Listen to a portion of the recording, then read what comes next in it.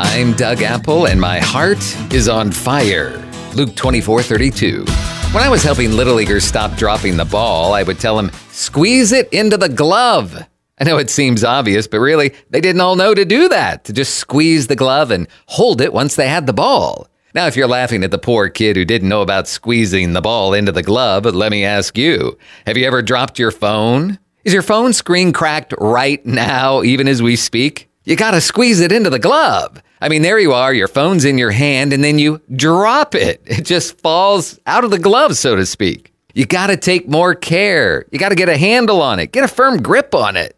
Otherwise, it's going to slip, and you're gonna drop it. And the same is true with God's Word. And it's far more important than catching a baseball and more valuable than your phone. You gotta squeeze it into the glove. So the preacher preaches a great word, and there was especially that one point that really hit home, really hit you where you live. Write it down, man. Meditate on it. Let it sink in, sink deep, take root, learn it, live it, love it, share it, shine it. You read the Bible and something hits you solid. It makes your heart burn within you. Now what? Underline it, man. Highlight it. Put it on a Post-it note. Memorize it. Let that thing set your heart on fire. I should be able to ask you right now, what Bible verse really has you lit up these days? Jesus said the sower went out to sow his seed.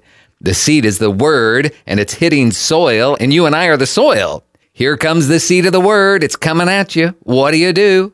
Does it bounce off? Or maybe you catch it for like a minute, and then you inexplicably let it fall to the ground.